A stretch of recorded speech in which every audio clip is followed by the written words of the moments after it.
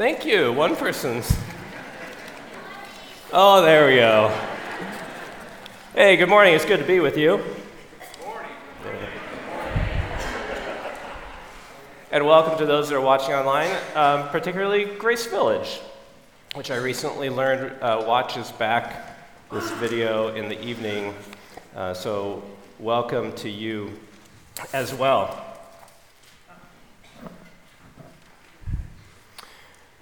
The redemptive hope of this series is that we reflect our Father, Yahweh, in His generosity.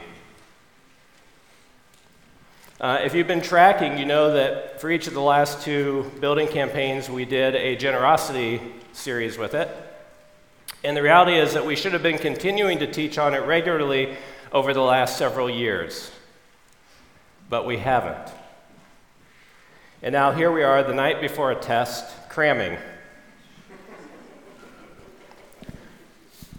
Our concern, the peril at hand, is that we somehow communicate that the generosity that really matters is financial to this project now. But the truth is that Bruce's heart last time and Kip's heart this time, as best I can tell, I've not been given a word from the Lord, their heart is that we genuinely understand that holistic, whole person generosity to God is what we're after. And that this building project is just a teaching lab. It is a unique opportunity to consider what Scripture teaches about generosity, both regarding physical resources as well as spiritual. And so let me start the sermon with my thoughts on how to be generous towards this project. Just Sam's thoughts. If you are tithing, and if you want to know why you should tithe, I've got a sermon down here that I gave in 2019. I'm happy to make you a photocopy. If you are tithing and your financial stewardship has your budget in a healthy, God-honoring position, I encourage you to pray with your spouse, assuming you have one, about what extra you should give. But money is the least of my concerns on this project. Seriously. How so? Well, my answer is that the pastors and elders, and I'm one of them, have been praying and discussing this venture for the last few years and have worked with wise outside counsel to evaluate options and strategy, and we unanimously voted that this is a direction that God is leading us. And if so, it's possible that we're wrong, but if so, He will resource it. He owns the cattle on 1,000 hills, and He can make as many hills as He likes. We bring only what is His. The more important way to be generous in this campaign is in your prayers and grace.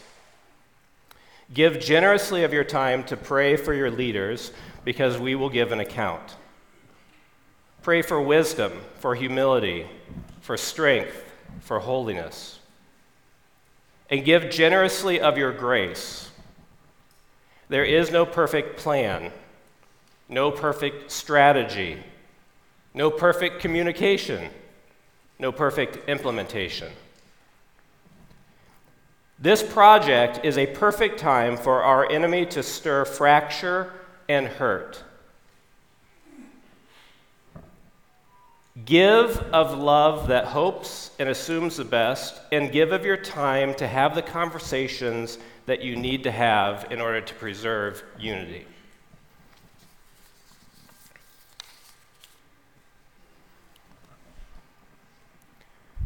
Why be generous? It's probably worth defining generosity first,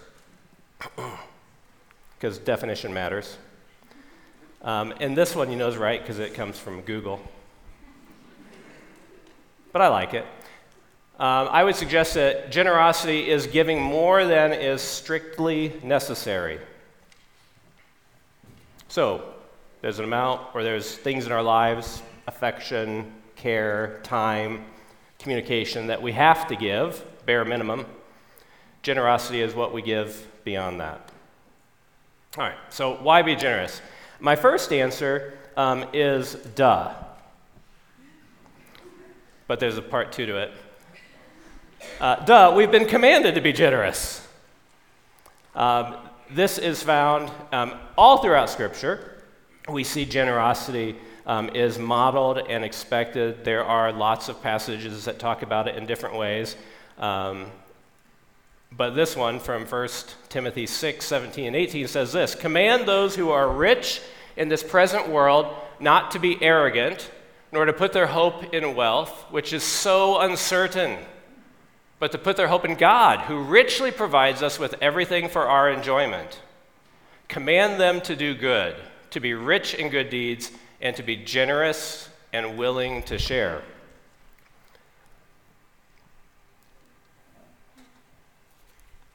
All right, so we're done.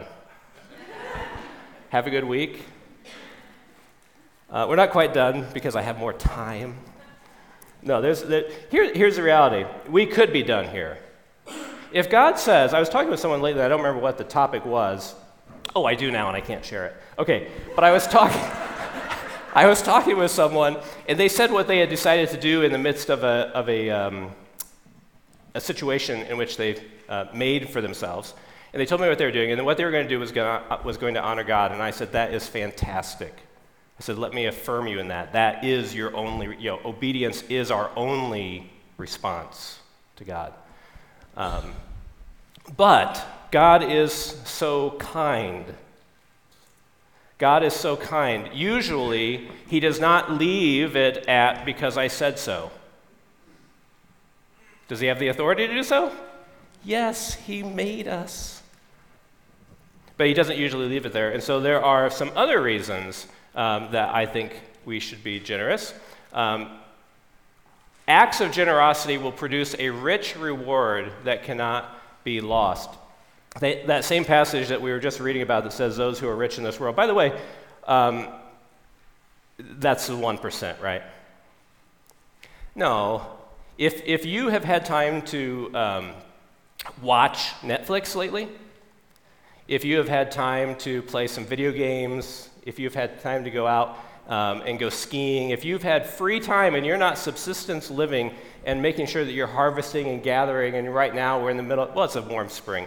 You're getting out there. If you're not subsistence living, we're rich. We in America are rich. And I understand that it doesn't mean that we all have the same level of resources and that there can be very difficult challenges. Our community is going through more layoffs. We understand that. But we fall into generically that category of rich. All right, so, but it goes on, 1 Timothy 6:19, in this way, when the rich are generous, they will lay up treasure for themselves as a firm foundation for the coming age so that they may take hold of the life that is truly life. Acts of generosity produce a rich reward that cannot be lost. Jesus in Luke 12, and by the way, my notes will be on the website, or you can get them from me afterwards if you want all the references. Luke 12, Jesus is teaching, and a man yells out, "Tell my brother to split the inheritance." Which would be really fun if that happened during a sermon. And Jesus said, "Hey, who made me judge and arbiter between you?" It's a really, really funny response because the Father did. Jesus really was. And Jesus goes on to talk about love of money and how God is going to take care of us. But he goes, Luke summarizes it, Jesus' words this way: "Provide purses for yourselves that will not wear out, a treasure in heaven that will never fail, where no thief comes near and no moth destroys." When we are generous with our money, with our time, with our energy, with our affection, we are laying up treasure in heaven. And just the real question that we have to ask ourselves is, do I want my reward now or do I want it forever? That's a question that we need to be asking ourselves. It's a pretty obvious answer, but the answer of I want it now is the one that feels right. That's the one that is most attractive and appealing to us typically. Another reason that we should be giving generously, why we should be generous, is that you'll become like Yahweh as you imitate him. The book of Ephesians multiple times has a phrase like this at the beginning: follow God's example. Or be like God, it says. Over and over again, it says that. Our call is to imitate Yahweh. And Jesus is God made flesh and lived an example that we could see that was most like something that we could understand. And as we are generous, we become like Jesus. Follow God's example, therefore, as dearly loved children, and walk in the way of love, just as Christ loved us and gave himself up for us as a fragrant offering and a sacrifice to God. When we imitate Yahweh, that is the highest form of flattery, and it transforms us. Paul says it this way in 2 Corinthians 8, "For you know the grace of our Lord Jesus Christ, that though he was rich, yet for your sake he became poor, so that you through his poverty might become rich." I'd like you to notice something here, that the text does not say Jesus felt poor, but he became poor. Generosity is not about feelings.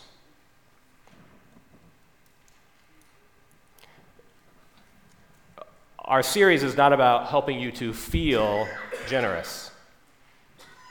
I did a series in 2019 in which I put up a quote from C.S. Lewis, "Fake it till you make it, baby."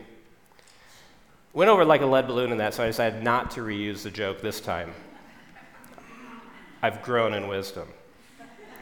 But C.S. Lewis, in his book Mere Christianity, does explain that we often do not feel like the Christians that we are called to be. And that in those conditions, we do not let our feelings guide us, but rather we let obedience guide us. And the hope is that maybe the feelings catch up. But if they don't, it doesn't matter. Because Christ did not feel poor for us, he became poor for us. It's actions that matter. In our current era, feelings and intent are flags of virtue that we can throw up, and that make me want to throw up.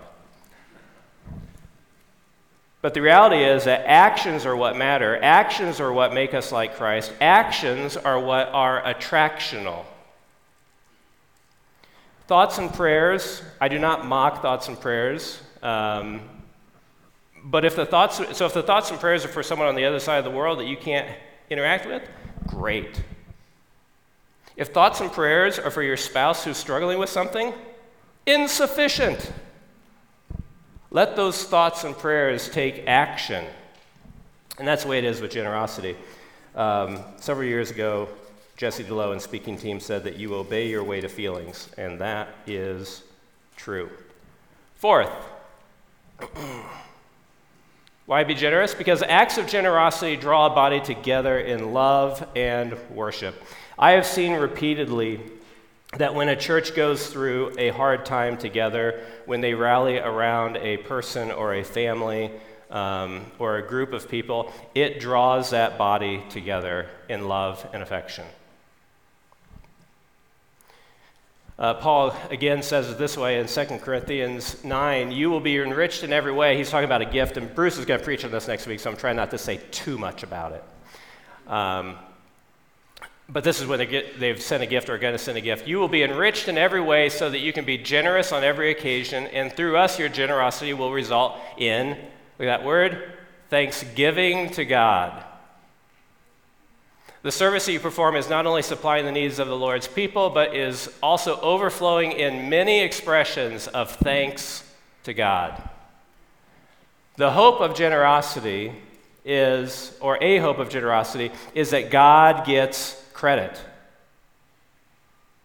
That thanks is pointed at him, not thanks at us. If we receive our thanks here, what a pitiful place to receive it. But hopefully it will spread out in thanks to God. Because of the service by which you have proved yourselves, others will praise God for the obedience that accompanies your confession of the gospel of Christ and for your generosity in sharing with them and with everyone else. And in their prayers for you, their hearts will go out to you because of the surpassing grace God has given you. Thanks be to God for his indescribable gift. Do you see what Paul is talking about? That as they gave, God was going to receive credit. People were going to see their obedience. They were going to be joyful. They were going to pray for them. Hearts were going to be connected. Lives were going to be connected. One could almost say that maybe friendships would be growing and developing in the midst of that point us towards our common goals. With the current round of layoffs here in Warsaw, we are going to have these opportunities within our church and across churches in the community in the coming weeks, months, and years. And so I would encourage you to be watching for those opportunities as well, and more from, again, Bruce is going to preach on this next week, so I will let it go. Fifth, and this is the title of the sermon, you can turn to 1 Chronicles 29. When you think of joyful generosity, you immediately think of 1 Chronicles 29. I know some of you broke off of your regular scripture reading just to hit 1 Chronicles 29 this morning.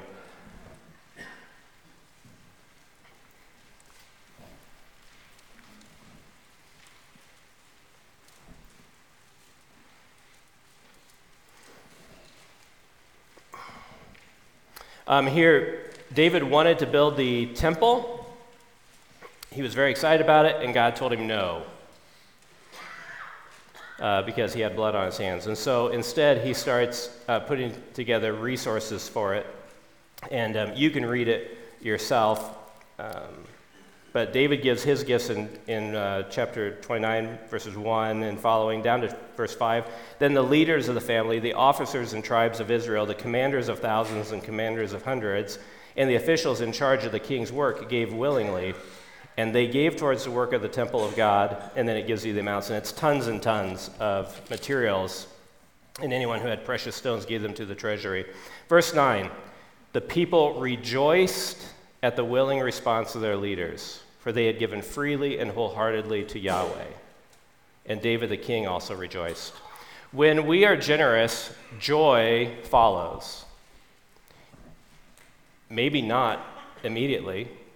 We don't know when, but joy follows. Notice I'm not saying happiness follows. Generosity will not always evoke euphoria and happiness. That is a chemical reaction. And a chemical reaction can maybe maim joy, but joy is not dependent on a chemical reaction. And a chemical reaction does not mean that there is joy. What I thought was great about this passage that we just read, it said that the people rejoiced when they saw the willingness. Our building program and the temple are not equivalent. This sermon is not about, hey, they did it and they were joyful, so should you. What I want you to see in that experience is that they were commanded to build the temple. And what did the leaders do? They obeyed. And the people rejoiced when they saw obedience. We are commanded to be generous. Yes, with our money. Yes, with our time, with our affection, with our concern, with our energy. And when we do that, we are obedient. And joy follows obedience. We're going to watch a video that, if you came to Practicum, you've seen, and it has a song that we listen to quite a bit, The Doxology by Stars Go Dim. This is a video of how small we are and how big Yahweh is. And we're going to start with some of the small things in our U-verse and go out. It's about 4.5 minutes. Enjoy.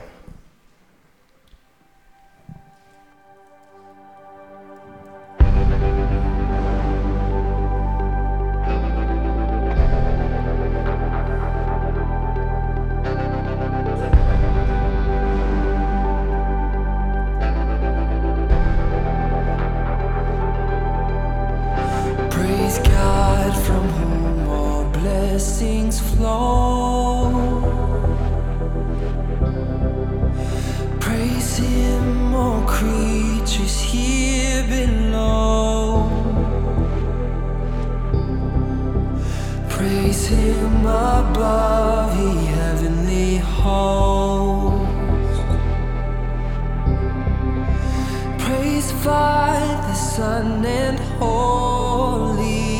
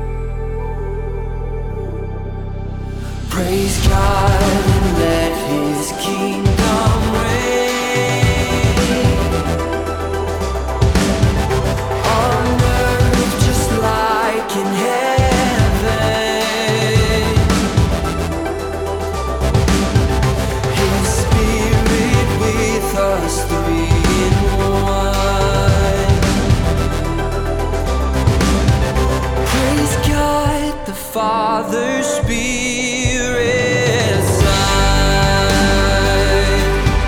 Alleluia, alleluia,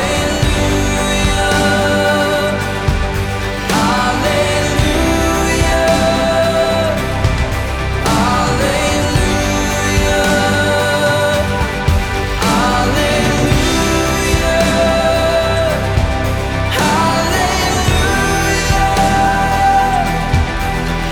praise God the Father's Spirit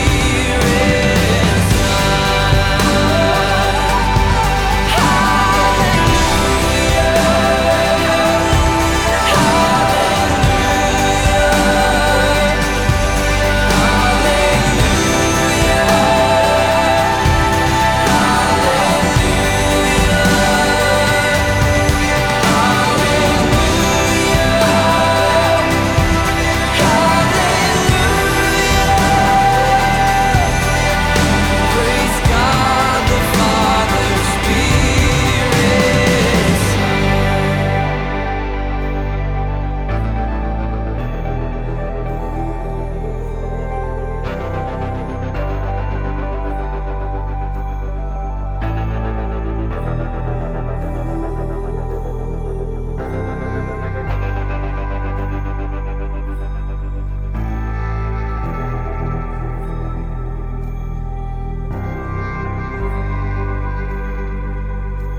Observable universe.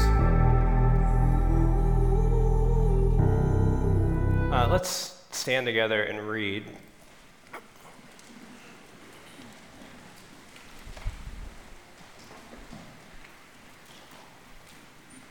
How big is God? So this is a prayer that David prays following our story there. And this is essentially the proto-Lord's Prayer. And you'll see that as we read. Let's read together. David praised the Lord in the presence of the whole assembly, saying, "Praise be to you, Lord, the God of our father Israel, from everlasting to everlasting. Yours, Lord, is the greatness and the power and the glory and the majesty and the splendor, for everything in heaven and earth is yours. Yours, Lord, is the kingdom. You are exalted as head over all. Wealth and honor come from you. You are the ruler of all things. In your hands are strength and power to exalt and give strength to all. Now, our God, we give you thanks and praise your glorious name. But who am I and who are my people that we should be able to give as generously as this? Everything comes from you, and we have given you only what comes from your hand." You can be seated.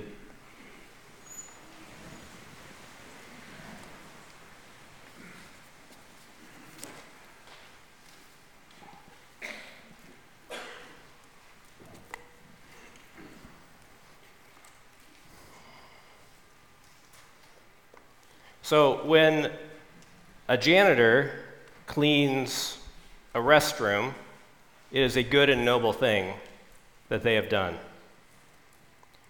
When the president of a body cleans the restroom, it is a surprising good and noble thing that he has done, or she.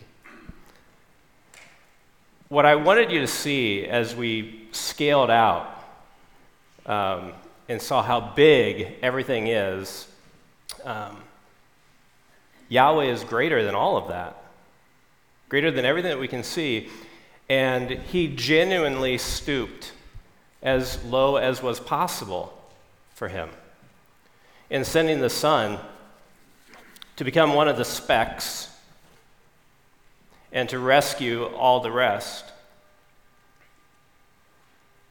I think that we can only really appreciate what God has done when we understand his greatness, his glory, and his majesty. Romans 5:8 says this, "But God demonstrates his own love for us in this: while we were still sinners, Christ died for us.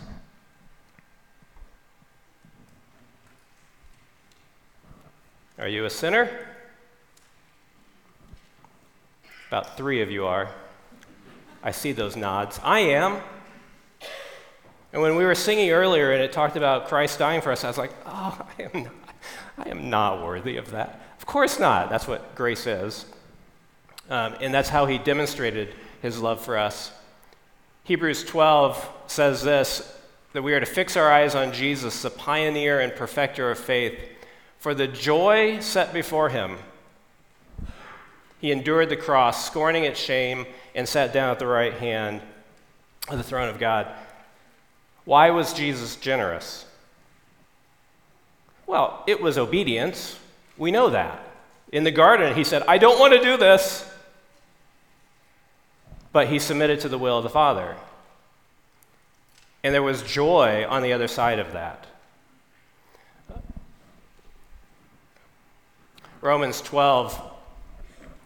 Therefore, I urge you, brothers and sisters, in view of God's mercy, in view of his greatness and his majesty, and the sacrifice of the Son and the Father and the Spirit breaking their fellowship, offer your bodies as a living sacrifice, holy and pleasing to God. This is your true and proper worship. Our series is not about gathering or extracting money.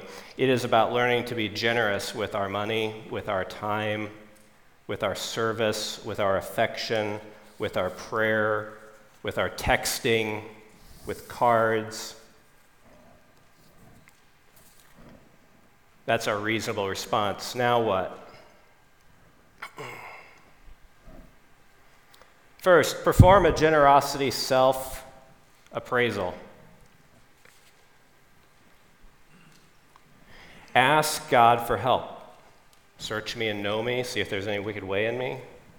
There's precedent for this. Ask God for help because we get blind to who we are and what our motives are. It is most likely that Yahweh will say, well, talk to your spouse, talk to your parent, talk to your friend, talk to your accountability partner. Who will you ask for help? You could write it down right now in your book.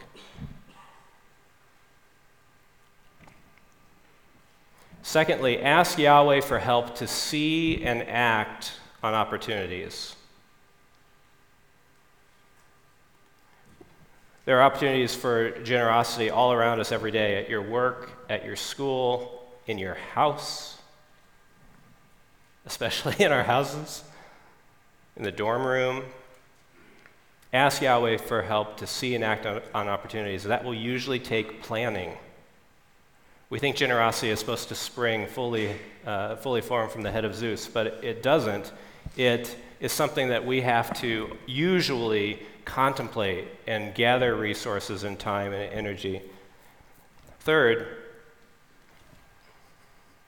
ask Yahweh for clarity on which opportunities to pursue. Ask Yahweh for help prioritizing opportunities because there are more opportunities than what you can handle. One of the curses of the internet is that it makes us aware of everything happening everywhere and lays on us this weight of response. So let me give you some help prioritizing. Again, these notes are available to you. Nothing proprietary. Prioritize your family. 1 Timothy 5:8 starts with the family. You only have so much energy and generosity that can be used. Prioritize your family. Second, prioritize believers. Galatians 6:10. Prioritize believers. Third, prioritize those who cannot repay you. Luke 14:13 and 14. So, family, believers, those unable to repay.